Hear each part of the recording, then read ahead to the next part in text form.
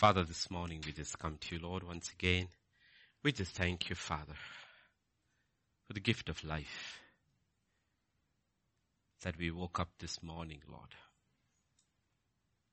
So many, Lord, who went to sleep last night did not see another day.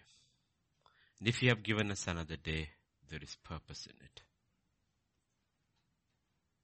There is provision for that purpose. And your presence is promised. And I pray, Father, we will make full use of what you have given us today. The time, the provision, the power, and teach us to walk with you through this day, Lord. Plead the blood of Jesus over all your children who are listening. Everyone who's tuned in. And since the anointing is not constrained by time, those who will log in and listen later, let the anointing work on everyone, Father. Release your anointing, Father. We commit this time into thy hands. We ask this in Jesus' name. Amen, amen, amen, amen. We are with Nehemiah.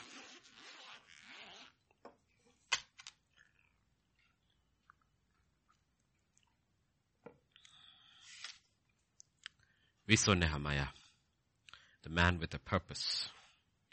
And if we can learn from these people, leadership, okay, and we'll see that if the book of Ephesians says, redeem the time for the days are evil, we'll see a man redeem time. He knows he's got a limited time.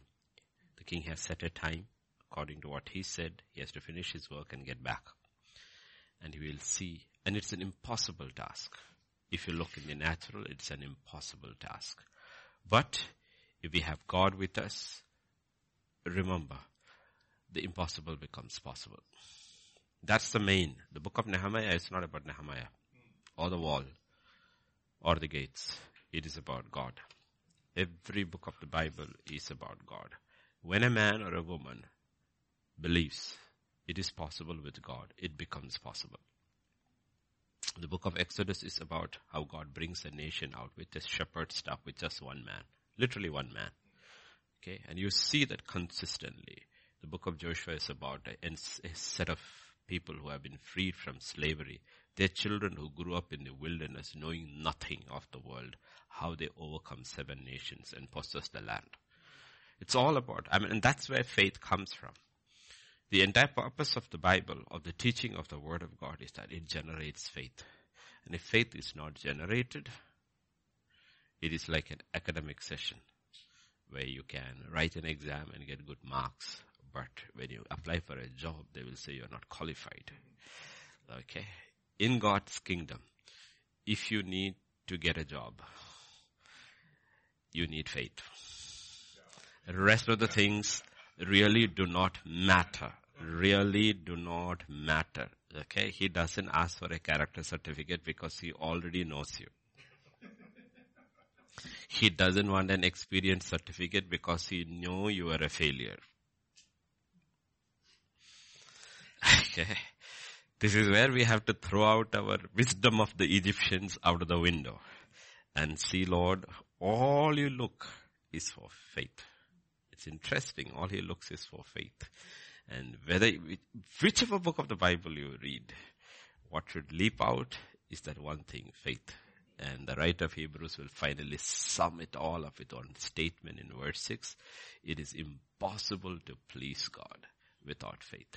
And any man, let's go there, because there are young new believers always listening. Without faith, it is impossible to please Him.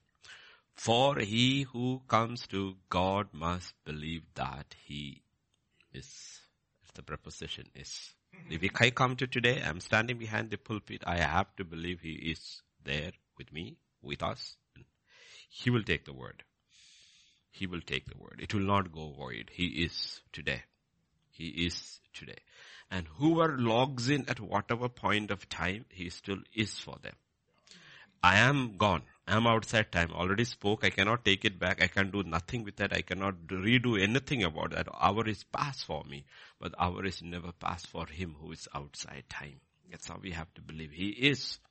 And that he is a rewarder. Also when you go to him, that he is not a punisher.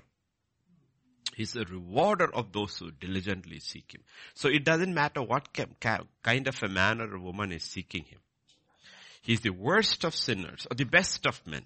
It could be a Samaritan woman on one day and Nicodemus on another day, but he's a rewarder of all those who seek him and those who diligently seek him. It could be the sickest of sick, which people will say, unclean, stand far away. But if you seek him, he will say, I am willing. So this is the incredible factor about faith. So when we are studying, we are not studying Nehemiah and we are not writing something great. Look of in his generation, he was a great man. But what made him great was simple thing, faith. It is what makes it. What will make us useful in God's kingdom is faith. It is faith. And that's what the whole idea is. So we see Nehemiah literally building the walls back. He's got a sword in his hand. He's got a spade in his hand. And he's got a guy with a trumpet beside him. Spurgeon, when he was the great pastor of Metropolitan Tabernacle, used to publish not a book, newspaper, but a leaflet kind of a journal called The Trumpet and the Trowel, which means spade. And it was taken from the book of Nehemiah. The what you call it, the naming of that leaflet was taken from the book of Nehemiah. How we build. Literally, that's the picture God is saying that. You're building the kingdom of God. Every one of us is a mason. Be careful how you build, so that engineering is brought there in Corinthians. We are all building. But we are also, while building, fighting powers of darkness who are there day and night to tear down what we build. We can tear down. So we are looking at a physical picture and we are applying to it spiritually. We are trying to build our lives. We are trying to build our homes. And we are trying to build nations. And we saw what happens. What was built in 4 years, in less than 2 months. They're tearing it down. Literally tearing the nation out. Okay, demonic ideologies, that's what they do. The problem is with it's not with the people. They all look so nice, but it's not the problem. It's the ideas that captivate the people which are demonic. And that's what you see. Okay, and you see, if I look at it, I'd say, people need to be blind not to see it. Okay, this is because this is what happened in all the communist regimes. Why do we have problem in Ukraine and all these places is because what the Russians did during the communist regime. They pushed the Russians into all these satellite states and mixed them with the locals until you have Russians and the others over there. And then independence came in. There is a conflict, ethnic conflict. The Russians are there, the others are. That's what the Chinese are doing all over China. They have fluent the Han-speaking majority into all those areas they have taken over, including Tibet, everywhere. That's what they do. They push it. Okay. And that's what they're doing in US. You know what? No, even in India they're doing it. Even in US what they're doing it, okay? Okay, what are they talking about? This white supremacy, whiteness. But you know how we are going to teach you a lesson? We'll open the walls and flood the nations with immigrants until you are a minority in your own land. That's the whole idea. So you don't matter. And it's got an ideology. But the whole thing is that they don't love either the immigrants or the citizens. This is the problem. And so whereas the church comes in, we love both groups of people. And when the Holy Spirit moves, there will be only one nation. What people have not factored in is the power of the Holy Spirit, what the Spirit can do. Once the Spirit moves, there will be no black and white.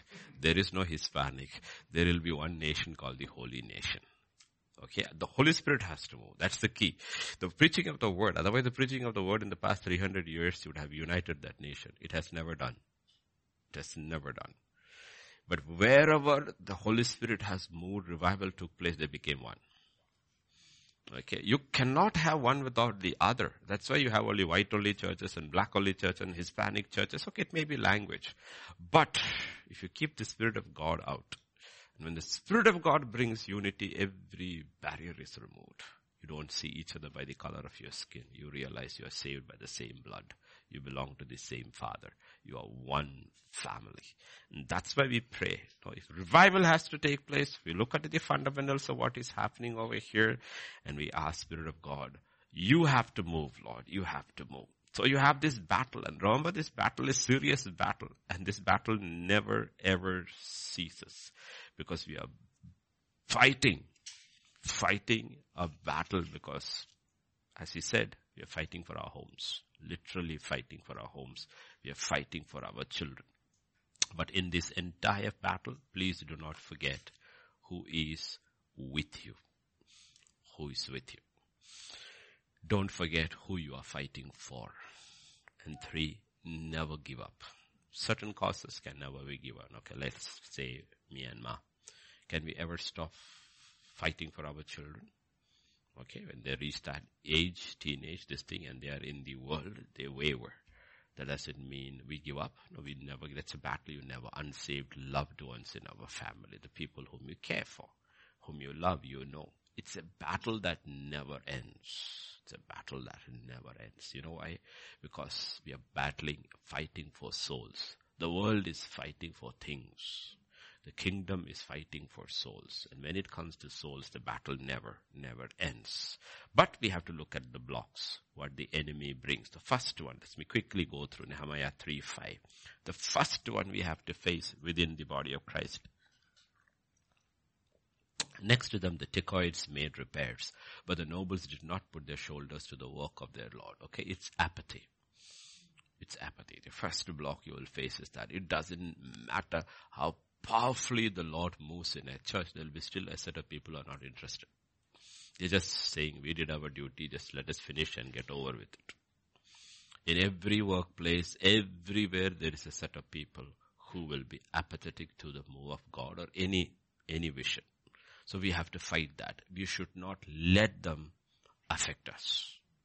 Apathy will be always there, but we do not let them affect us.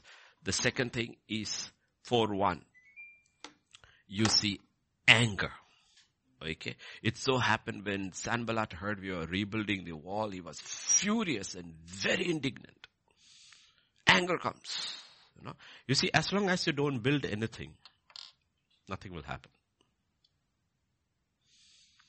As long as you don't build anything, nothing will happen. The minute you start building something, you will start facing opposition. If you are not building anything, if you are not facing any opposition, that means you are building nothing. You're building nothing. If you're building something, start looking around. You will see, you will start facing opposition. It may not come in this order, but it will come. Apathy will come. Anger will come. Ridicule will come. You have ridicule will be there. And if that doesn't stop, in verse 8, you will see the threat of forces there, right? Conspire to come and attack Jerusalem and to create confusion. Okay. In the middle of it, in verse 12, you will see among the people, you will have doubt and fear-mongering.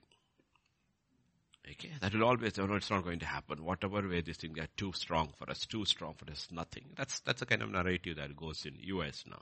There's nothing you can do. They've taken over everything. It's over. It is finished. They got a grip for the next 4 years. So forget now. We wait for 2022. But even 2022, what can we do? They already got everything. The electoral mail-in voting, they are going to come. But that's not the point. What you're not doing is you're leaving one person out. You're leaving God out. This is the problem. That's why Nehemiah is very, very careful to see that when he gets into this work, he does not let anybody who is not involved in faith get involved with it. Because you know what? They become a stumbling block. But even if you have a little faith, you have to encourage them to grow in their faith. So all this. So when all this happen, what should one do or a leader do? What? You look at a pattern in the leadership in the Bible. The great leaders. One is Moses, the other is Joshua, the other is David, the other is Nehemiah. If you look at all these leaders, whenever they face a crisis, what did they do? They prayed. Okay. The first resort is the best resort. The first resort is is prayer. And that's what they always did. Whenever they faced a crisis, they turned to God. You look at Moses, he cried to God. He cried to God. He cried to God. He cried to God. He cried. David, he turned to God. He turned. Whether it's a personal crisis or any national crisis or with just 400 men, he always turned to God.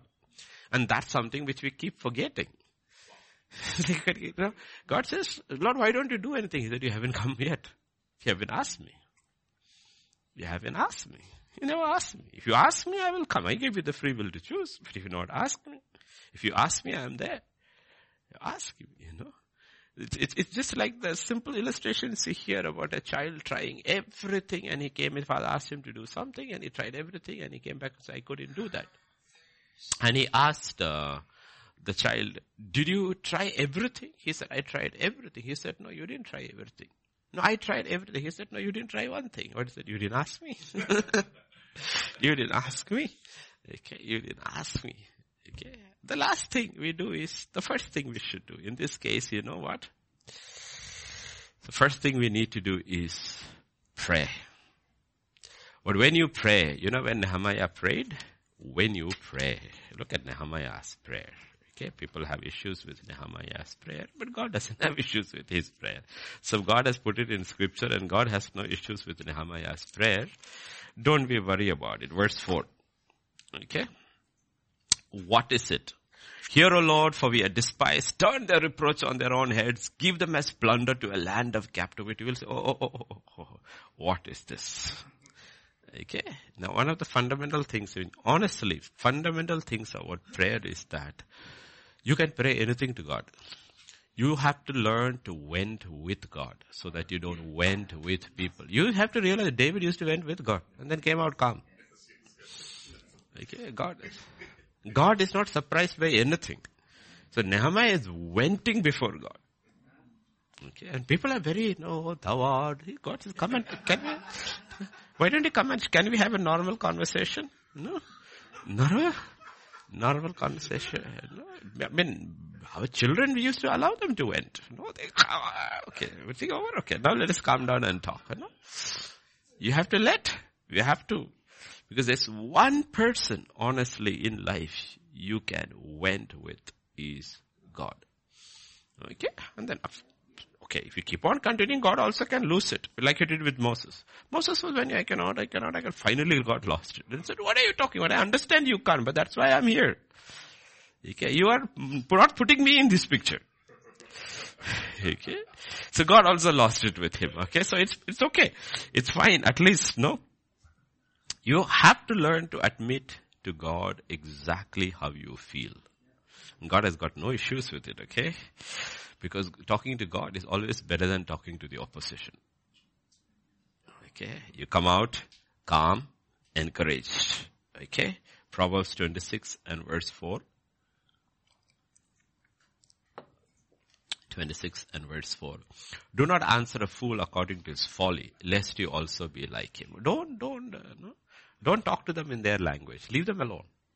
Go talk to God. Okay? Go talk to God. That's what Nehemiah is doing. Okay? He vents before God.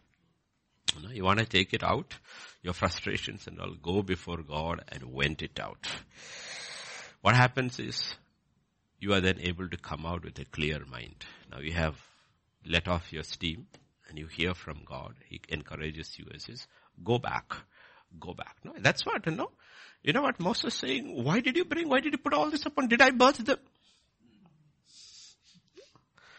Okay, these are leaders. Okay, why did David used to vent in his psalms, and then by the end he's calm. He's calm. Okay, he's calm. And we have to look at these pictures. We'll say, how can he pray like that? The thing is that he's praying to God. He's not praying to man. He's saying, Lord, if you don't want to do this thing, it's fine with me, but I'm telling you my heart, or this is what I want to do with my enemies. I want to break a few teeth and cry. God says, okay, fine. Okay, you went it out. Now go calmly, go do your work. Okay. So the question is, did you pray about it? The simple question is, did you pray about it? Okay. The simple question we need to ask is, did you pray about it? In Galatians 1:10, okay, there's a fundamental principle. For do I persuade men or God, or do I seek to please men?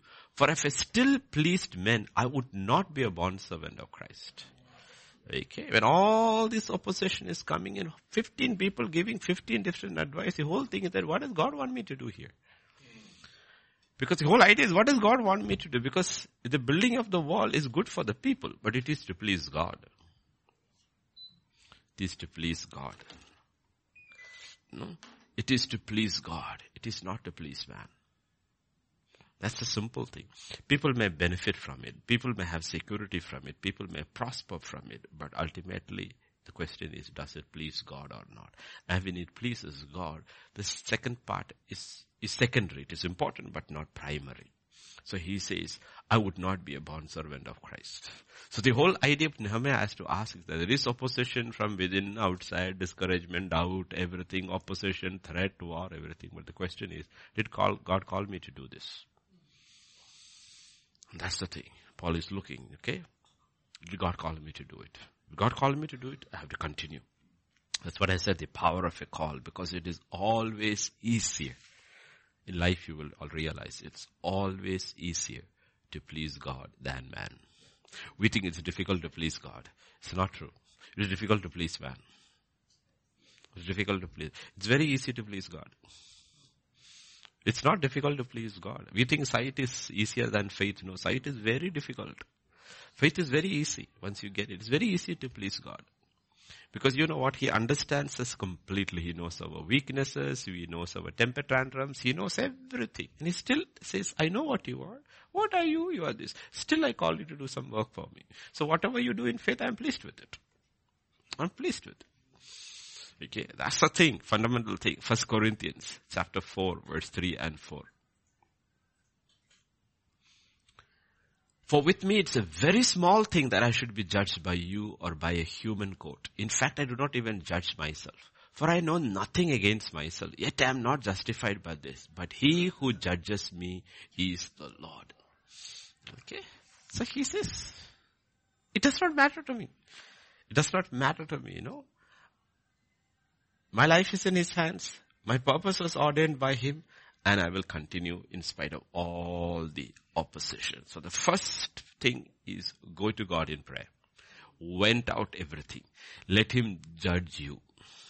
If he has judged you in your prayer closet and you come out, it doesn't matter what the opposition says. The judgment of the world does not matter because you've been called to please God and he has judged you. So even if you feel terrible about it, but God makes you feel good about it, go ahead, do your work. Ultimately, only one verdict matters. It is God's work. Second thing, keep working. Do not let criticism stall the work, immobilize you. Keep working. Nehemiah 4:6 says, keep working. So we built the wall. An entire wall was joined together up to half its side, for the people had a mind to work. In spite of it all, you should have a mind to work. Okay, yesterday we were talking about, evening we were talking about brain power and mind. These are two different things. People in the world have tremendous brain power. But mind is a different thing. You can have incredible brain power and have a wicked and an evil mind, a crooked mind, a devious mind. But we have the mind of Christ Jesus. It is not devious. We may not have their brain power, but we have to have a mind that is clear, that is clean, that is righteous. There's a difference between these two. So science and all these people will talk about how to increase your brain power and all those things work. But we don't want brain power. We want a mind that is aligned with God. A mind that is not conformed to the patterns of the world, but a mind that is the mind of Christ Jesus. Okay. So there they had a mind to work. They had a mind to work. See, it all starts in the mind. We do not. Why don't people work? Because they don't have a mind to work. Mind to work. Yesterday something happened. Yesterday, like it's now more than 24 hours. I'm still asking God because I can't remember it. Last night, it was just absolutely clear, vivid dream. God was telling me something. And I woke up. And I knew this time is very specific and you wouldn't believe. I just checked my mobile. It was exactly 1 a.m. 1 a.m. Because I usually never check time. I check time. I knew 1 a.m. I said, 1 a.m. you spoke to me. It's so clear. Then I fell asleep. I wake up. I forget it. But I haven't forgotten it was 1 a.m. It's still there in the mind. So I've been telling me, Lord, you spoke to me something at my 1 a.m. and it was very clear. And 2 words I remember from that 1 a.m. It is one thing. And it was 1 a.m. I've been asking him for the past 24 plus hours, Lord, bring it back. What is that you said? What is that? I know he will bring it back. See, everything begins in the mind. Why don't people work? Because they don't have a mind to work. Why don't people love? Because they do not have a mind to love. Why don't people care? Because they do not have a mind. It's all is in the mind. Wherever your mind goes, you go, ultimately. And these people had a mind to work. And he had to work on their mind. The leader Nehemiah works on their mind. And they have a mind to work. And before you know, half the wall is done. Let us say 26 days. 52, right? 26 days. Let us say 26 days. Half the wall is done. You need to have a mind to work. Okay? Do not slide into doubt or despair. Okay? The antidote is work. That's why God gave man work. He did not give work to animals. Because animals were not created in his image. Why has God given man to work? Not to eat. Not to eat. Though he says a man who does not work should not eat. That does not mean he works to eat. He has given man work. Because it is one of the powerful antidotes for everything negative. A hard-working man. Hard-working man. Let us say he works 12 hours a day, 8 hours. Really hard physical work, this thing, He has very little time for doubt, depression, discouragement, and other carnal sins. Because he's worn out by the end of the evening. He has his meal, puts his head on his bed, and he goes to sleep. Okay. Hard work is an antidote to a lot of stuff that goes wrong. Work. And sloth and laziness is the reason for a lot of junk that is happening in the world. These are 2 different things. Hard work takes a lot of junk out of our lives. But if you don't work hard, a lot of junk will appear in our lives. And that was the sin of Sodom and Gomorrah. Okay? So, we should not have prosperity without hard work. Hard work. We should not have hard work. Prosperity should only come after hard work. I'm not saying prosperity should come as a result of hard work. No. It doesn't happen always like that. Prosperity should come after you have learned the discipline of hard work. So that even when prosperity comes, you'll continue working hard. The ethics of hard work doesn't go away. That's why always when I heard about President Trump sleeping just 4-5 hours a day and he works hard, I mean, why does he have to work hard? He's a billionaire. He's a president. Biden is sleeping. Trump was working. Okay. He's still sleeping, Okay, why does he have to work hard? It's not it's because it is built into your system. Built into your system. And you know why America has slid down? It's because the ethics of the older generation were hard work. You have to read their history, how they worked hard. You saw this Texas storm, and you know how they struggled. Think about how they struggled 200 years ago. The climate was the same. They had to build different kinds of houses for different kinds of seasons. They used to build dugouts. Dugouts is where you dig through for the winter. And for summer there are other houses, and the ground was difficult. These were trailblazers, and they had to always with one hand on the spade, the other hand on the rifle. That's why they are so reluctant to get rid of their guns. Let's accept the fact the American Indians were there. But the American Indians were not farmers. They were not builders. They were hunters. And it's a simple philosophy of old days. The land belongs to who farms. Okay. The American Indians, they had some maize and some corn and all, but basically they were hunters and they fought among themselves. It's the whites who came in who changed the land. But it was a difficult terrain. And many died. But they slogged day and night and built that nation. You know what? The children threw it away. The children threw it away. Children threw it away. They do not work.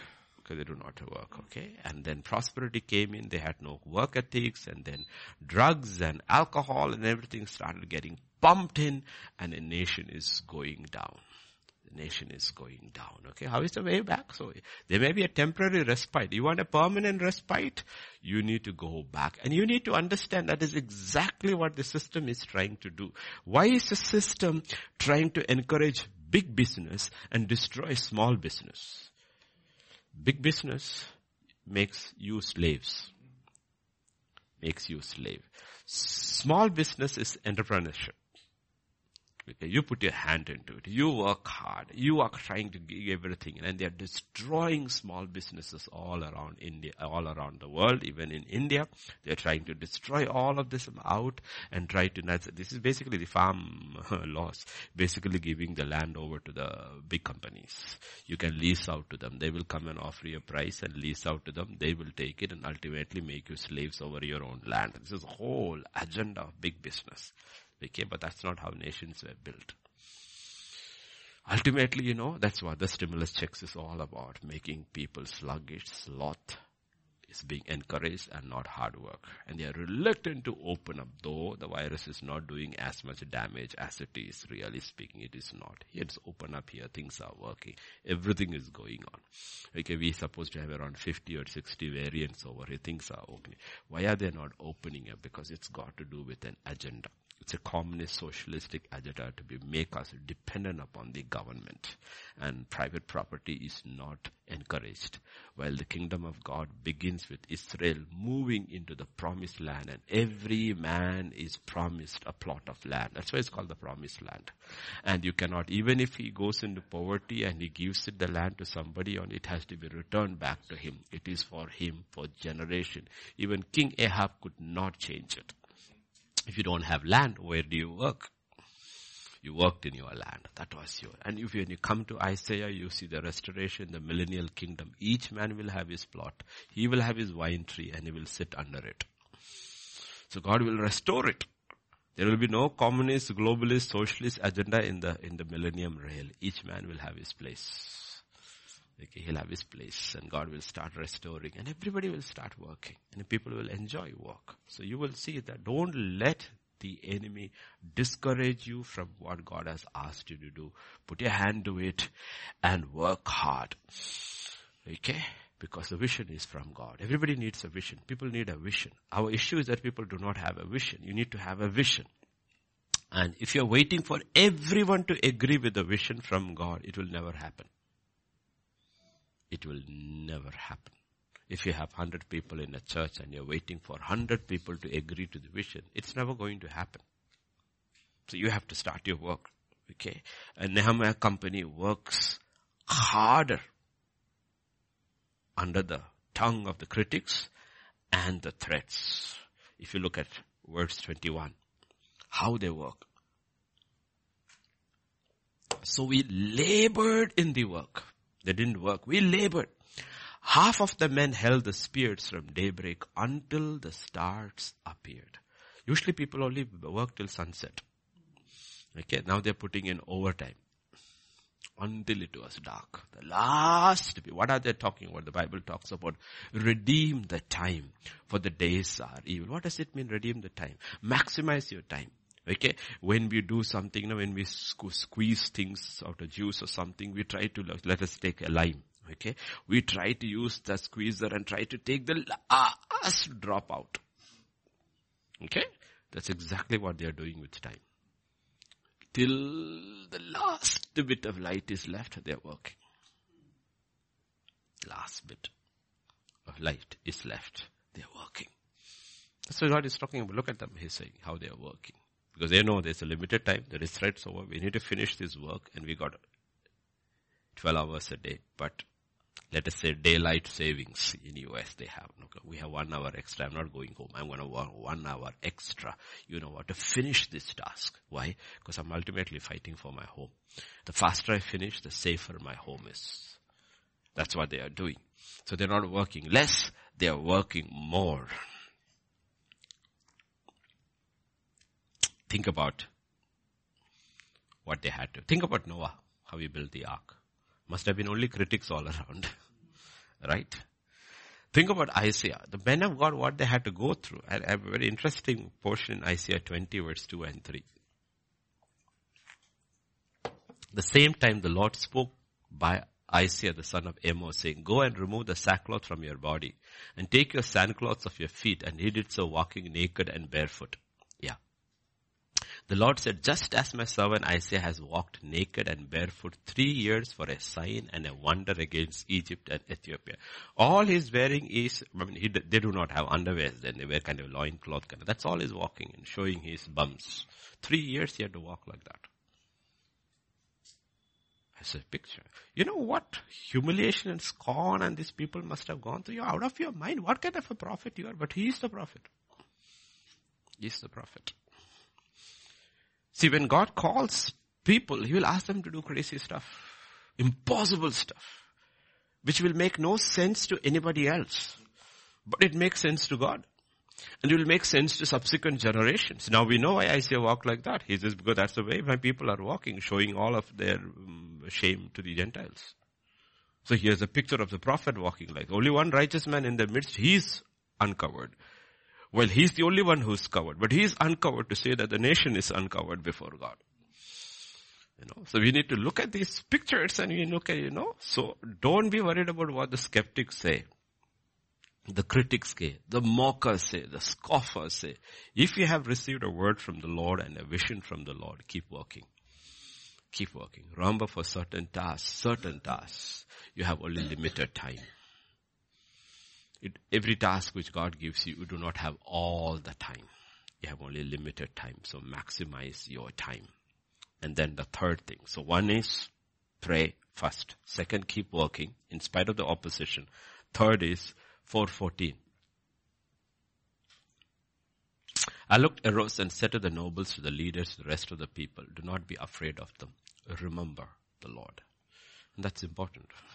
It's a simple word there. But we do not realize how much we lose because we do not remember. We do not remember the Lord. He brings in something there. Remember the Lord.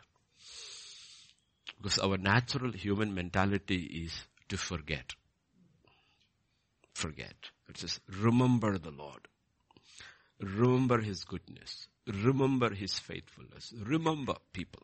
Even remember people. It's a very simple thing. It's very good to remember people. No? People may have hurt us in the past. But when we choose to remember them, go back to the last point of their goodness and stop your memory there and put exit there. Always easy to live in life. Okay. When you think about things that are noble, what does it mean? When I counsel with people who have come through broken marriages and all kind of junk, I tell them, but there must have been some good times. Yeah. Think only on that. Leave it alone. Don't let them rent space in your head and mess up your life. Your life. The problem is we choose to remember the negative. We don't choose to remember the positive. Positive. But when it comes to the enemy, we choose to remember the positive. We choose to forget the negative. Oh, we remember how we sat around flesh pots in Egypt and how we ate. We didn't forget the whiplashes. And the children were thrown into the Nile to be eaten by the alligators and the crocodiles. We forgot all that. All we can remember is those flesh pots. When comes the enemy, we remember what we should forget. And we forget what we should remember. But with God, we choose to forget. And this is our fundamental issues. Remember the goodness. Okay. In Psalm 103 and verse 1 and 2, the Bible says, bless the Lord, O my soul, and all that is within me. Bless his holy name. Bless the Lord, O my soul, and see, why are we not able to bless? Honestly, why are we not able to bless? Because we have forgotten all his benefits. See, they come together. If I have forgotten his benefits, then I'm not going to bless his name. But if I remember all his benefits, then I am. Because we always have to, our issue is that we have swallowed the lie of the enemy in the garden still. At some point in our life, some part of our brain still functions like we are God.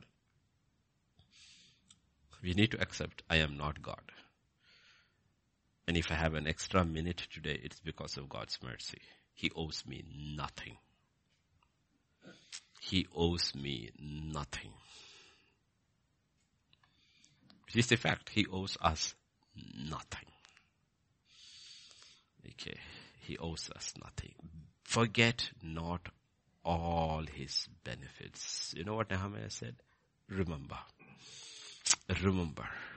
In Revelation chapter 2, verse 5, why did that church go down in history? Simple thing. Remember, therefore, from where you have fallen. They forgot to remember. They forgot. They forgot their earlier walk with God. They forgot how good God was to them. They forgot how God had ministered in their life, in their midst. They forgot. They forgot. The first indictment is only one thing. Everything about you is good, but you have forgotten something. And I want you to remember that. Remember. Remember. In 1 Corinthians chapter 11, verses 24 and 25. And when he had given thanks, he broke it and said, take, eat. This is my body which is broken for you. Do this in remembrance of me. In the same manner he also took the cup after supper, saying, this cup is the new covenant in my blood.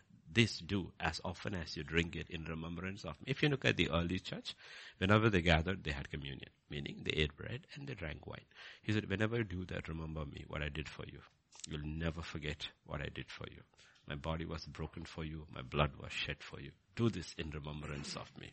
Meaning that every meal they had, literally, when they gathered in the evenings, every meal was a remembrance of his sacrifice. That's what communion is. That's what communion is. We have turned communion. That's the other side of it. But we have turned communion into a benefit for us and forgotten what he has done. But he said, do this in remembrance of me. The power of communion. The power of communion is not what the bread and the wine does to us. It's the remembrance of what he did for us, so that we'll be eternally grateful. Because if he hadn't done that, we are not there. We are done. We are finished. We are gone. So he says, whenever you do this, eat it or drink it, do this in remembrance of me. Don't forget. Don't forget. Okay, this is the ultimate gesture of God for mankind, which he never did for anybody, not for the angels, nobody. Only for man, he did something. And this cannot be equaled ever in history, what God did for man. God did for man. And God says, do this in remembrance of me. So the third thing is, yes, pray, work hard, and never forget what God has done for us. Never, never forget what God has done for us. So when God calls us to do something, remember, if it is a God thing, meaning if it is from God, then God will make it happen. God will make it happen. Nobody can stop it. Only you can stop it. But even if you stop it, God will find somebody else to finish the task. If that vision is bigger than you, because usually all visions are bigger than us. If Moses had said no, God would have used somebody else. The deliverance of God's people is not going to stop. If Joshua had given up, he would have told Caleb to lead. Mordecai said that. Esther, remember. You think you're sitting there in the palace for your sake? No. For a time and a season like this, God raised you. If you do not do this, deliverance will rise from another quarter. God's work. If Mary had said, no, I don't want to bear this child, because people will think it is illegitimate. The man I love will not marry me. I am more interested about my life. Please find somebody. God would have found somebody. From the line of David.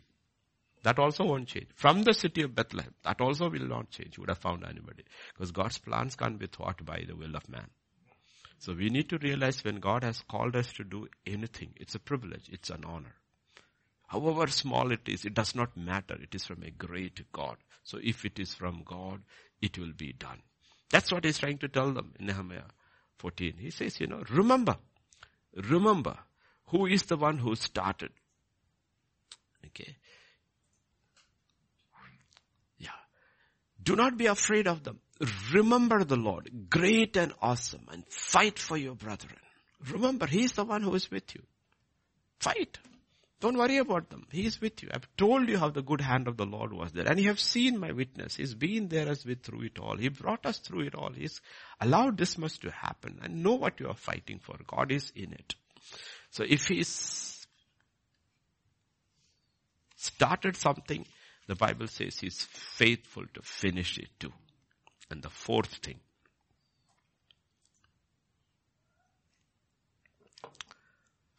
don't forget what you are building.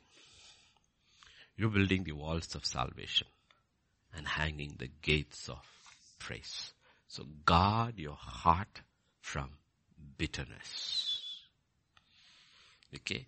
Anger, wrath, oppression, threat, all is from outside. But bitterness can result from inside. Guard your heart. Ephesians 4 and verse 31. Hebrews 12:15. Let all bitterness, first mentioned this is bitterness, all bitterness. Hebrews 12:15. Looking carefully lest anyone fall short of the grace of God, lest any root of bitterness springing up cause trouble, and by this many become defiled. Whenever you are in a construction project, a home is a construction project. Your own life is a construction project. A church or a ministry is a construction project. There will be always conflicts. If you're trying to build your own life, because God told you something, immediately envy and bitterness arose from Joseph's 10 brothers. But the problem is not them. The problem is he. Will you guard your heart from bitterness? They're going to deal harshly against you because of your dream, because of your vision. It's a person. In a marriage, in a home, when you're trying to build a home, something, bitterness can rise from the wife or bitterness can rise from the husband. God says, will you guard? Bitterness can rise from the children. Because you're building something. As long as you're not building, even dead fish float down. You want to go up, you need to be alive. If you're building something in your personal life because God gave you something, or a home, or a church, or a ministry, there will be bitterness. And you have to guard your heart from bitterness. Because you forget, in this entire construction project, it is, Nehemiah's is the case. Are the walls there? No, it's gone. It was only for a period. But the lessons of Nehemiah is carried out into all time. The walls are gone. There's no temple in Jerusalem. There's nothing, just a wailing wall. The wall is still wailing. There's nothing there. But the principles continue. You will finish the construction. You will go back to Jerusalem. How will you go back to Jerusalem? How will you? Yes, your brother sold you. And you've still wasted, in their eyes, 13 years. In your God's eyes, the most useful period in your life. But it will be only useful if you come out without bitterness. If you have brought bitterness, the entire 13 years was a waste. Was a waste. And that's what happens to people. Entire 13 years, 10 years can be a waste. So in this construction project, we need to realize, and we all go through this, especially if you're trying to build a church, you will always face opposition because you will have 15 people come with 15 different ways how the church has to be built. But the vision was given to somebody else. And you have to look for people who will fit in with the vision and say, you have a vision, God bless you, do your project. Then people get bitter. But you have to guard your heart from bitterness. Otherwise you will never be a true leader.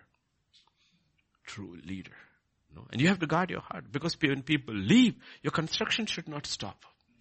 If it is from God, it will not stop. It stops only if it is from man, because your dependence is upon man. But if the construction was started by God, even when people leave, you need to thank God by saying, thank you, Lord, for that person. That person was here for a season, and now, God bless him. He is gone or she is gone. God will give you other people to complete the project. But if it is from man, then you are dependent upon the arm of flesh. Arm of flesh.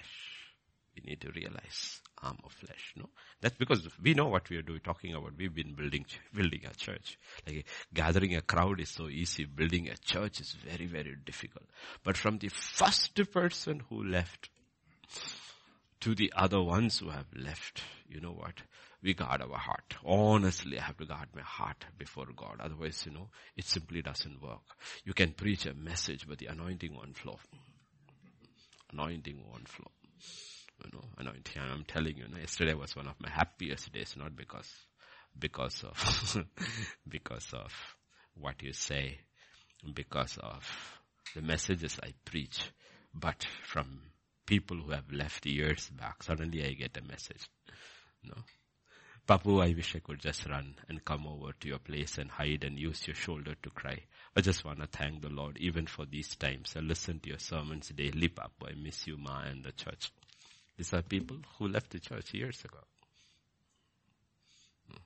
You know why? You keep your heart clear and you keep loving them. The first person who left the church, I'm not mentioning name, the first person who messed the church, met somebody, this was years ago when this person left, and I love them all, okay.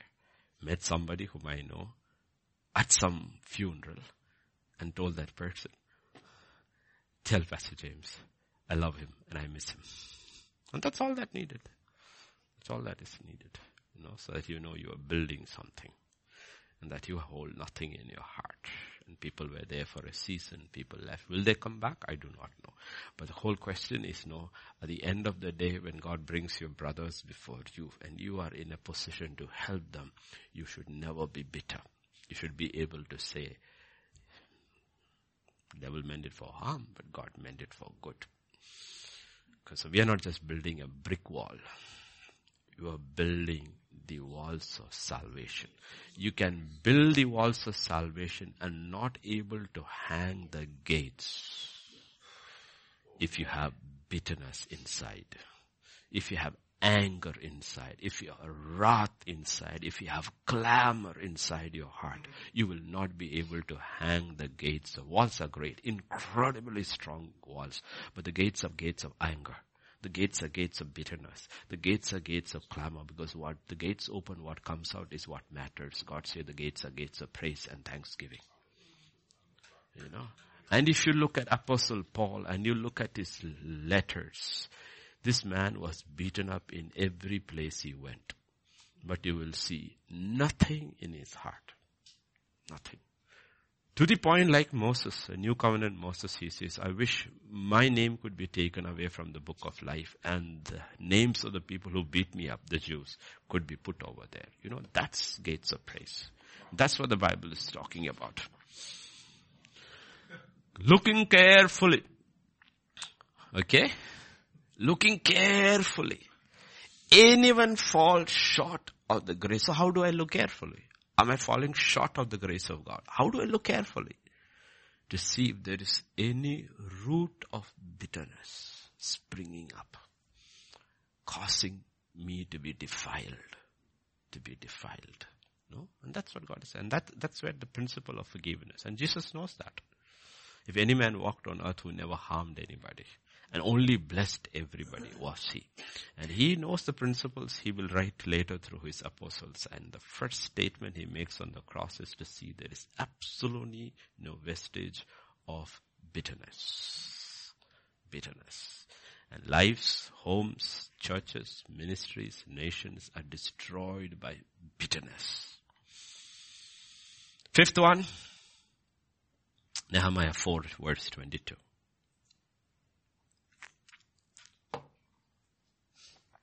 At the same time, I also said to the people, let each man and his servant stay at night in Jerusalem, that they may be our guard by night and a working party by day. A God-given vision has to be guarded day and night. Day and night. It cannot be guarded only by day. It has to be guarded by night, because the Bible is very clear. When men slept, the enemy came. So we have to be watchful in prayer. God gave you a vision. Remember, when people are sleeping, when we are sleeping, when we are not guarded, the enemy will come and sow tares. We have to be on our guard. Okay. The God-given vision has to be guarded day and night. You only work during one time, but you guard day and night. You work during day, but you guard during day and night. Because one activity does not stop day and night. It is the guarding of the vision. The activity might be only during day. The working may be only during day. But the guarding is day and night. And the final, verse 23, the last verse in that chapter, is an incredible chapter. Verse. So neither I, my brethren, my servants, nor the men of the guard who followed me took off our clothes, except that everyone took them off for washing. Okay. So he's a leader, but he lives among them. He is sleeping on the ground. They are there day and night. He is working with them. Okay. But the thing is that they never took off their clothes, except that everyone took them off for washing. We need to understand this fundamental principle in the new covenant. Ephesians chapter 6 verses 11 and verse 13. 11 and 13. Not 11 to 13, 11 and 13. Put on the whole armor of God, that you may be able to stand against the wiles of the devil. And verse 13. Therefore take up the whole armor of God, that you may be able to withstand the evil day, and having done all to stand. Two things are meant. The wiles of the devil, and he will cause the evil day to come. And we are asked to put on the full armor of God. That's our clothes. That's our clothes. We don't take them off. And when we take them off, we only take them to wash. And the thing is that in the new covenant spiritual thing, you don't take them off to wash. You wash them wearing it. You don't take them off at all. They have to be washed. Truth has to be checked. Truth has to be washed up, because sometimes our truth will start getting stained. Our righteousness has to be checked out, because sometimes we become self-righteous instead standing on the righteousness of God alone. The belt of truth, right? The breastplate of righteousness, the shoes girded, with peace. We have to check our peace. Do I really have peace with God? Or is there false peace? Do I have peace with all men? Do I have peace with all men? We have to check our shoes. Check our shoes. Check our shoes. Like for me, I check my shoes because my soul's hurt. Really hurt. Really hurt. And why? Because you see, when your soul's hurt, that's why I have to have shoes now. With the carpenter, I'm wearing it, but my soul's hurt like crazy. When your soul's hurt, it affects your whole body. And God says, do you have peace? When you do not have peace, it affects everything. You, especially if it is people close to you. If it's your wife or your children or your manager or your boss or somebody. If you do not have peace with them, you will see it affects your work. It affects your work. And above all, if you're a believer and you don't have peace with God. That is what David could not sleep. Though everything is okay in the kingdom. Things are all cool, calm, everything victorious, no war, no this thing, it's peace. Uriah is dead, Bathsheba is wife, everything is cool. Man has no peace. Absolutely no peace. As God says, these are your clothes. You should not take off your peace. You should be walking in peace. Okay? We call it working clothes. The armor of God is our working clothes. We don't take them off. Okay? You don't take your helmet of salvation off. The minute you take that helmet off, which is part of you, your thinking goes wonky. You start thinking like the world. You can't take it off. Why do people go down? Because they put the helmet down, right? When you get off the bike, the first thing we take is the helmet off. It's automatic, it's natural, we take the helmet and put off, right? When the soldier comes back from war, the first thing he takes his helmet off. But God says this is something you cannot take off. You cannot take off. You have to check your helmet. So this is the clothes they are talking about. Okay. So go back and we will go to prayer. Because our armor is spiritual.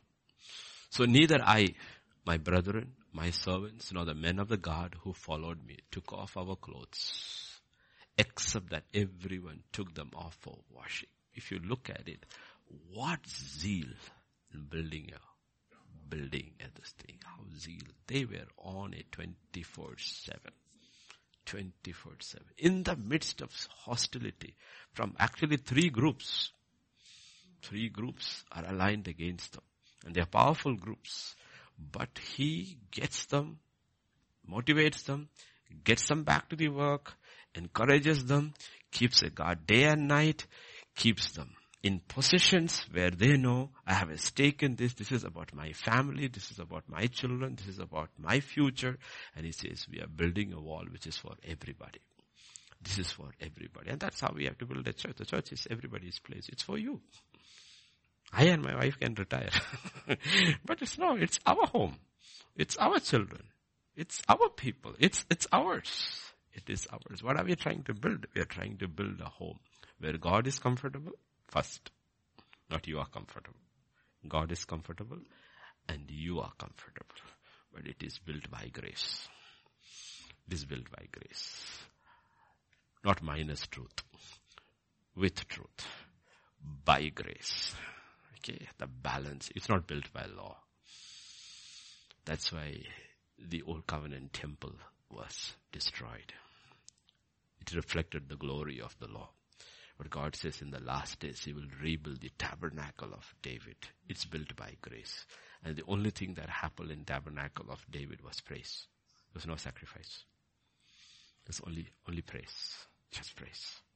Okay, only praise. And that's the new covenant life. The new covenant life is a life of praise. Why? Whatever we do, we always remember what He did. Do this in remembrance of me. All we can do is praise. And we look at those pictures in the book of Acts and says, whatever happens, you know what? I can still praise Him. Because it's over. It is done.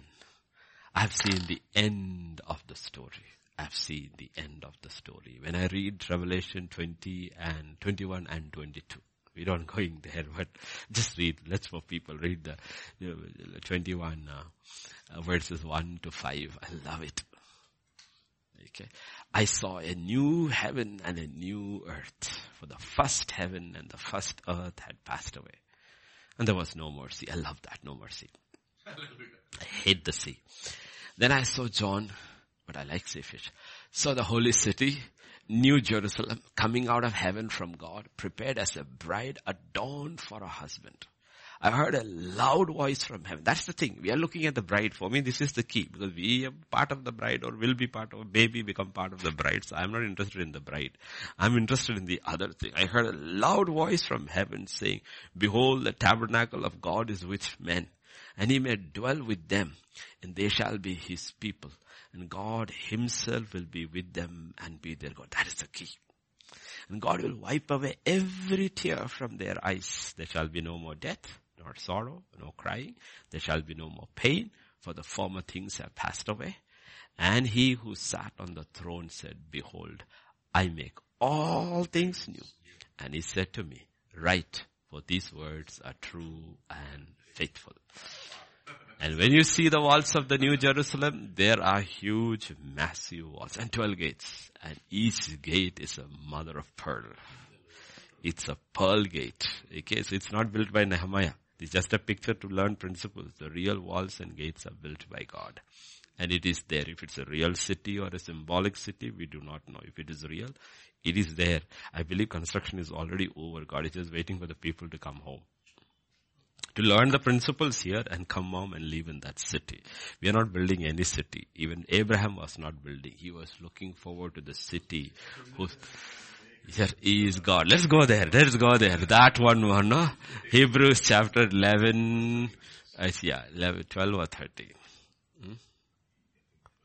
Yeah. That is, even Abraham who led the Arab, the Chaldeans, he was not going for that. What was he going for? 16, yeah. What a city. Now they desire a better place. Oh, no, not that. Not that one. No, not that one. 10, yeah, this 10. Okay. For he waited for the city which has foundations, whose builder and maker is God. That's the city we are looking forward to. Those have walls built by God. Those have gates built by God. Okay, and that's our eternal dwelling place. He waited for the city. And in the meantime, how did He dwell? He dwelt with His sons Isaac and His grandson Jacob in tents. In tents. That's why we are living in tents. You're okay with it. You're not a problem. Okay, come honey, let's pray. Let's pray. So we always have hope. So we are not hopeless people in spite of whatever happens. And doesn't matter, she rules, Biden rules. We are not bothered about them. We know who rules. Our God rules. Our God reigns and He's building a city for us. Come. They can take everything from us, but we cannot lose. They are having a ritual right now. Where they're trying to get Biden out and come.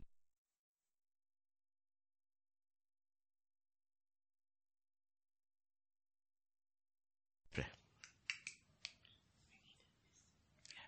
Father, we just come to You this morning, Lord.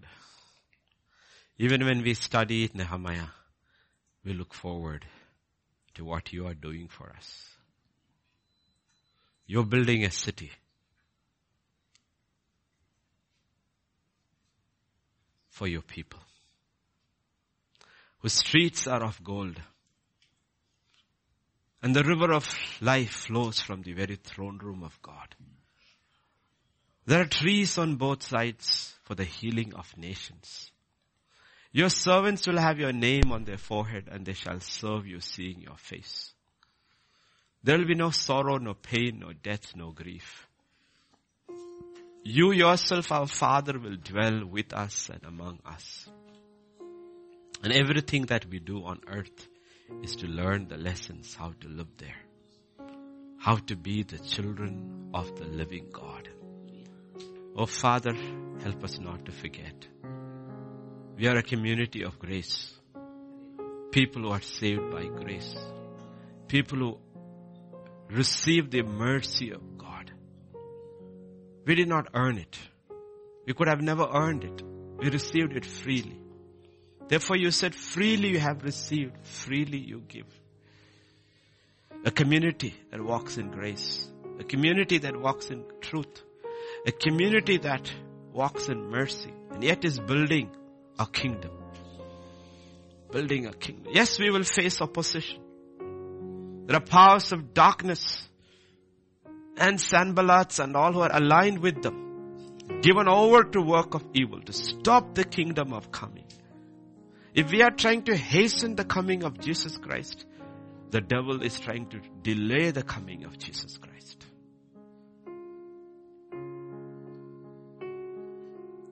But we come to you this morning.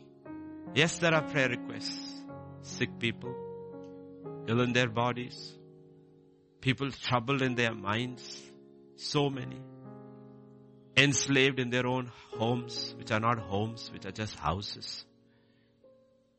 Where there is no love, there is no grace, there is no mercy, there is no peace. Enslaved in those structures.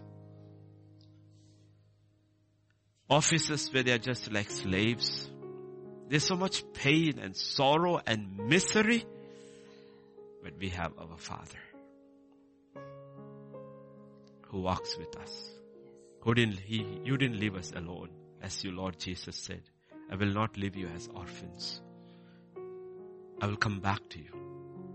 I'll send somebody just like me. If you were just like the Father, then the Holy Spirit is just like you. And you have left Him with us. So Father, we just want to thank you for your Holy Spirit, Lord. The kindness of the Holy Spirit who wakes us up each morning and speaks to us when we go to sleep. Gives us rest. Gives us that comfort. Gives us that assurance. So that we can truly say, all is well with my soul. Because God is with me. And God is for me. God is not against me. That all the things that we struggle with and all that we face, soon all this will pass. A new day is dawning. A day without end, where there is no night. But till then we are asked to do our work. Fulfill a vision that has been given by God. And I pray this season, Lord, I pray this season for your people everywhere within the churches. All will receive a vision from God for their own lives. We are all building something. What is our part in that building? That way we receive, our Father. That people will not just float around like thermocol in water, going nowhere. People will receive a vision from God. Because this is the season God is pouring out His Holy Spirit upon all flesh. They shall receive visions and dreams. Young men and old men. Nobody is past receiving a vision. No old. There is no cut-off age in the kingdom of God. It's only in the kingdom of men there is a cut-off age. In the kingdom of God there is no cut-off age. Can receive a vision. Doesn't matter how old you are. And fulfill your purpose before your time is up.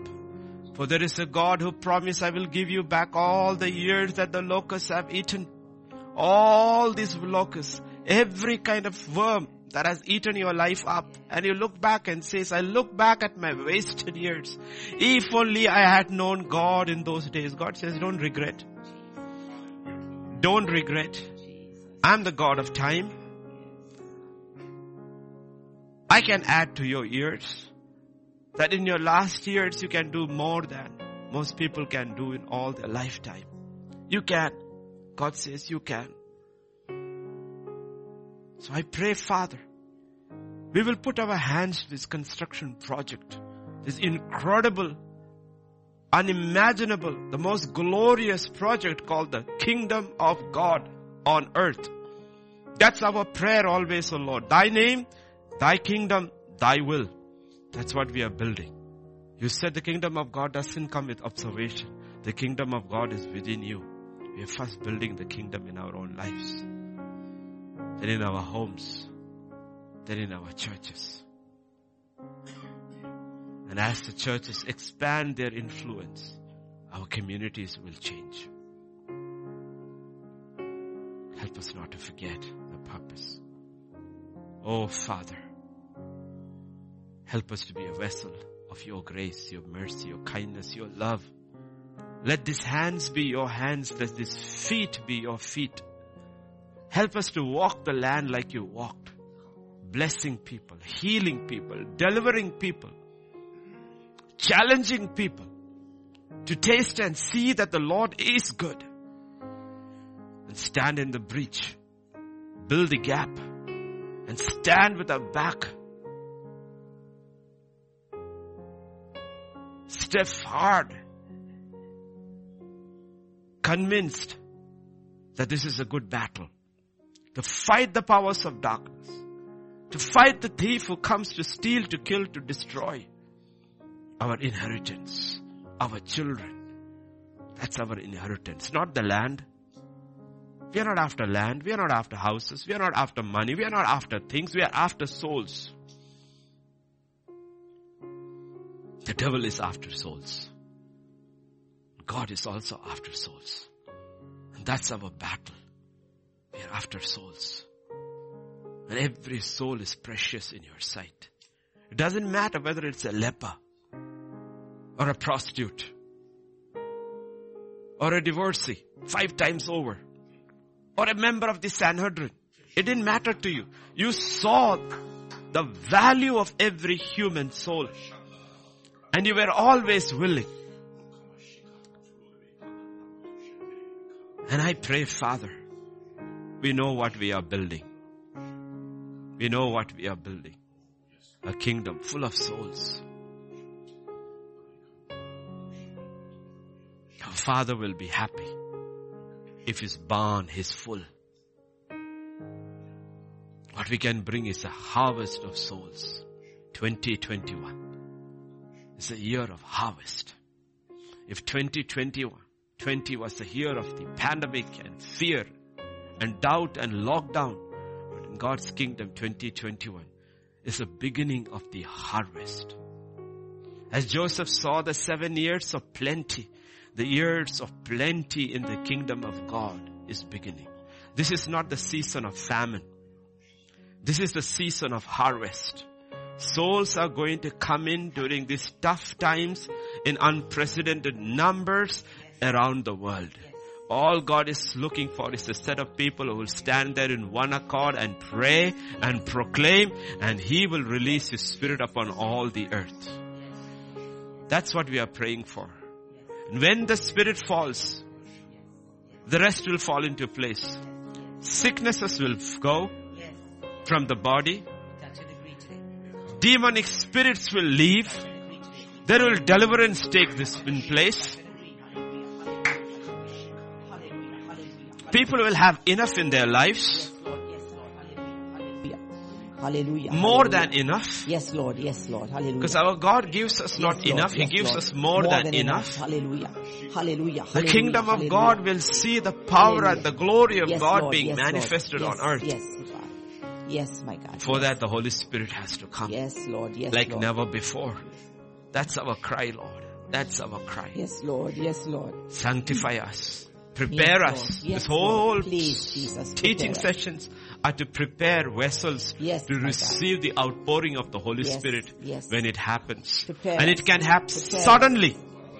Prepare us. Suddenly. Hallelujah. On the day Hallelujah. of Pentecost, it Hallelujah. happened Hallelujah. suddenly. Hallelujah. Hallelujah. For Joseph in the Hallelujah. prison, Yes. it happened suddenly. Hallelujah. One instant, Yes, Lord. Yes. everything was changed. Yes, Lord. Yes. Yes. Jerusalem, the city of God, in one One instant, instant. Yes. everything was changed Yes, and the world my would God. never be the same again. Yes, Lord. Yes, Lord. One moment in the wilderness looking after sheep. The next instant, the horn of oil over your head. One instant, David's life was changed forever. Yes, yes, yes. That is our God. That is our God who will change things instantly. Yes, Lord. Yes, Lord. All we have to do is prepare and wait. Yes, Lord. Yes, Lord. Yes, Lord. Oh, Father. Oh, Father. Oh, Father. We are called to do what we are called to do. Lord. What God can do, only God God can do. And what you have to do, you will do. Yes, Lord. Yes, Lord. Yes, You will Lord. do. Yes, Lord. You Yes, will do. Lord. Yes, Lord. Hallelujah. You will do. Hallelujah. Hallelujah. God will not Hallelujah. do man's Hallelujah. work. Hallelujah. And no man can do Hallelujah. God's work. Hallelujah. Hallelujah. Hallelujah. We believe today, Father. We will not shorten your hand No, by Lord. our unbelief. No, Lord, we will not. We will We not. We will open not. the floodgates of a heart of faith. We Yes. release the hand of God. Yes, Lord. Be God over our lives. Yes, Lord. Be Yes. God over our homes. Hallelujah. Be Hallelujah. God over the nations, O Yes, Lord. Lord. Yes, Lord. Stretch forth your hand, O Yes, my Father. God. Stretch forth your hand. As the disciples cried out when Yes, my opposition God. rose Yes, and my God. persecution rose Yes. in that city, they came back to you and said, Lord, stretch Stretch forth forth your your hand Yes, Lord. to do signs and wonders and healings, O Lord. Yes, Lord. Do not Yes, restrain your hand. Lord. Yes. When the enemy comes in like a flood, Spirit, stretch Lord, forth your hand of power, Yes, O Lord. Hallelujah. Push him back and heal your We people. believe. Heal the land, O We believe. Lord. We believe, my God. People are hurting everywhere, in every nation. People are hurting. It's not that you only care for the righteous. You care for the unrighteous Yes, too. Lord, you For do. your word says your rain falls upon both of them. The just and It's the not that in the old covenant you cared only for the Jews. You cared for the Gentiles too, Lord. That's what you told Jonah. There are 120,000 people in that city besides animals who do not know their left hand from their right hand. Should I not care for them? You care for everyone who is hurting, the believing and the unbelieving, because you created them all. And only the church has the answer. The church that allows the Holy Spirit to have sovereignty over its workings. The church that allows the Lordship of the Holy Spirit to be real in their midst. Only that church can have that answer. Because God's answer to mankind was twofold. He gave His Son and He gave His Spirit. And the church has nothing else, and the church doesn't need anything else. The church needs only the Son and the Spirit. And where the Son and the Spirit comes through, always there will be light. Hallelujah. Hallelujah. Where the Son and the Spirit comes together, there will be always life. Yes, Lord. Yes, Lord. That's what we speak, We Lord. believe. Oh, Father, We believe. We believe. let them come together once again. Hallelujah. Hallelujah. One more time. Let your Hallelujah. Son, let your Spirit come together Yes. and bring forth life, Yes, Lord. Lord. Bring forth life. Lord. Let the Word go forth. Let the Spirit empower, Lord. Yes, my God. Let it bring forth life. Yes, Lord. Let every work of the powers Hallelujah. of darkness be destroyed. Because darkness has no answer to light. It has no answer to light. As the powers of darkness rise, our answer is, let your light go forth. Hallelujah. Let your light go Hallelujah. forth. Hallelujah. In these covens, in these places where Yes, the powers right now, of right darkness now. have gathered Right now, together right now. and the work of darkness is happening, what we speak is the light of God. Yes. Let the light of God blaze in those yes, dark places yes, from corner to corner and destroy the works of darkness. For the demons will flee before thy light, O God. Yes. Hallelujah. Hallelujah. Speak, Father, your light, Lord. your fire to follow, Hallelujah. Master. Hallelujah. That is the works of the wicked. They will raise one person for power and they will plot to destroy him to take over that power. That's how evil and how wicked these people are. But our God is a different God. Our God is a God who says, if you overcome, you can sit on my throne and reign with me. That's our God. Oh Father, we come against the powers of darkness. In the name of Jesus of Nazareth, it is full moon. It is ritual night in one part of the world. It is ritual night. All the covens are full. The wizards and the witches have come together. They have called a day of prayer, not in the church, but in the coven. They have called for a day of prayer to Satan, Lucifer, to bring the one world order into place. They have called a day of prayer and fasting, but it will not happen. All your works will fall to the ground. Every place where they have gathered and calling upon Lucifer for power to bring the new world order into place, we call down fire. We call down fire. I call down fire in the name of Jesus. The God of Elijah will send down fire and burn these places, O Lord. Burn these places out, O Lord. Your one world order will not come to pass. It is not the time. This is not the time. This is the time of harvest. This is the time of harvest.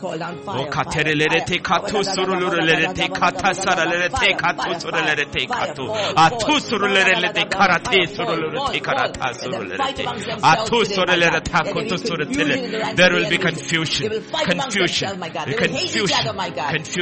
You said in your word, if two of you agree on anything on earth, it shall be done in heaven. We speak confusion in the ranks of the enemy. Absolute total confusion in the ranks of the enemy. Because in darkness, there is only confusion.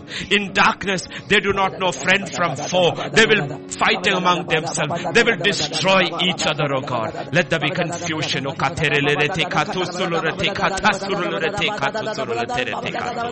And we speak light in the camp of God. There will be light in the camp of God. There will be faith in the camp of God. There will be unity in the camp of God. There will be power in the camp of God. There will be anointing released in the camp of God. There will be dreams and visions released in the camp of God. There will be gifts of the Holy Spirit released in the camp of God. The camp of God will not sit there defenseless. They will be powerful. They will be equipped by the very Spirit of God, O Master.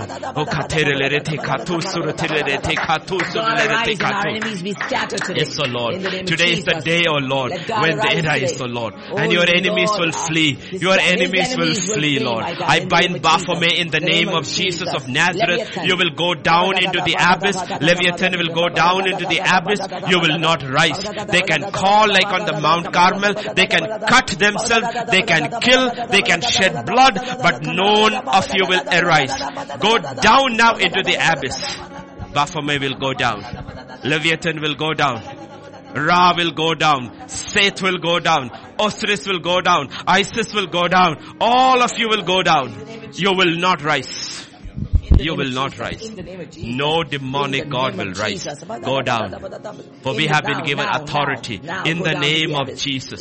In the name of Jesus. You said, in my name you shall cast out demons. You are demons. We cast you out. Go down from where you came. Go down from where you came. We trample upon you. We tread upon you. We tread upon you. We trample upon you. You cannot harm us. You have no power to harm us. For the God of peace shall crush your king Satan very soon under the feet of the church. Under the feet of the church. Oh, the virgin daughter of Israel, under our feet your head shall be crushed. Yes, it will be. He who touches you touches the apple of mine eye, says the Lord. Take your hands of God's people. Take your hands of God's church.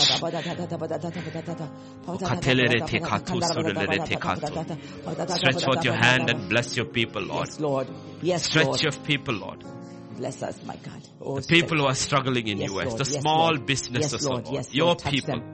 Touch them, my them. God. Touch The them, my demonic God. agenda Yes, to Lord. destroy Yes, them. Lord. Yes, But Lord. God's agenda is to prosper them. In an instant, it will In happen. an instant it will happen. In an instant. It will happen. In an Let them instant. hang in there. Let them not give up. Wilson, Let them in an not instant. shut down. In an Let instant them it'll not happen. close up. Wilson, Let in them an know instant God it'll is happen. with them. It'll God happen. is for It'll them. happen. In an instant, it'll their happen. deliverance will come. In the name of Jesus. He will deliver in the his name of people. Jesus. In the name of Jesus. That's in what the name you of told. Jesus. Eat In the your name of Jesus. Passover in haste. Gird your loins. Take your staff in your hand. Be ready to leave the place of darkness. In an instant, Israel's deliverance came. And they did not go out poor. They went out rich. Come against the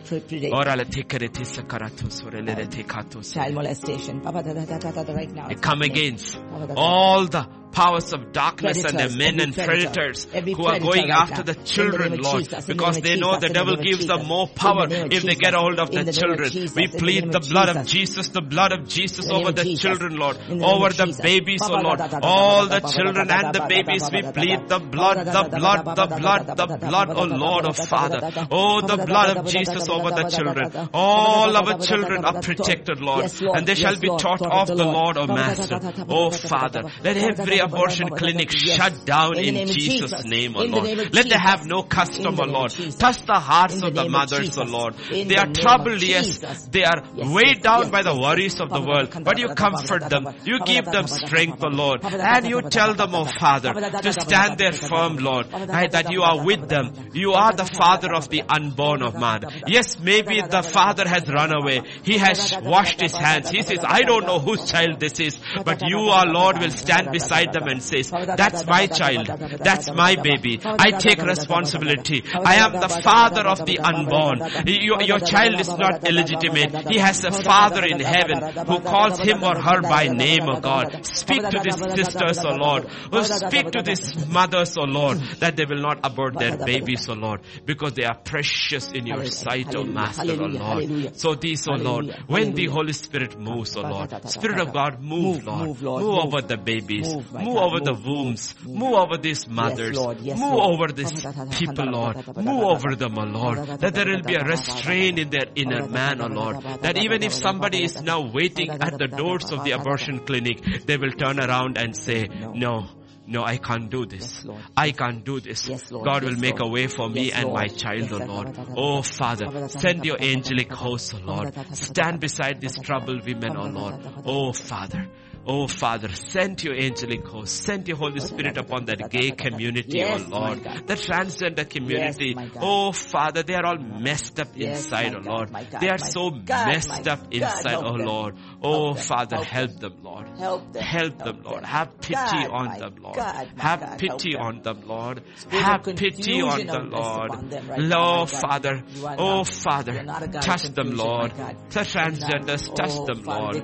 Let them know, Lord, you did not create them there. You did not make them that way. It is the lie of the enemy, Lord. Oh, break that lie, Lord. Break the power of that lie over their minds in the name of Jesus. Spirit of God, you are the only one who can do it. Only the anointing can do it. That's what we are praying for us. An anointing to fall upon the U.S., oh Lord. If U.S. changes, the whole world will change, oh Lord. That's why we are praying for U.S., oh Lord. Everybody looks up to U.S. and as the U.S. goes, so goes the world, O Lord. If the U.S. turns righteous, the world will be moved to righteousness, O Lord. Oh Father, oh Father, oh Father, let your Holy Spirit fall upon that land, O Lord. Move from east to west, Lord. From border to border, Lord. Oh, we bind the spirit of Jezebel. Jezebel is at work, O Lord. She is work at now, Lord. But I bind the power of the spirit of Jezebel in the name of Jesus. Oh Father, let spiritual eunuchs arise, O Lord, who will throw Jezebel down headlong, O Lord, and dogs shall lick your blood, O Father. Dogs shall lick the blood of Ahab and Jezebel, O Lord. Oh Father, destroy the work of Jezebel in the church, O Lord. I crush the work of Jezebel within the church, O Lord, even in the White House, O Lord. Oh Father, let there be confusion.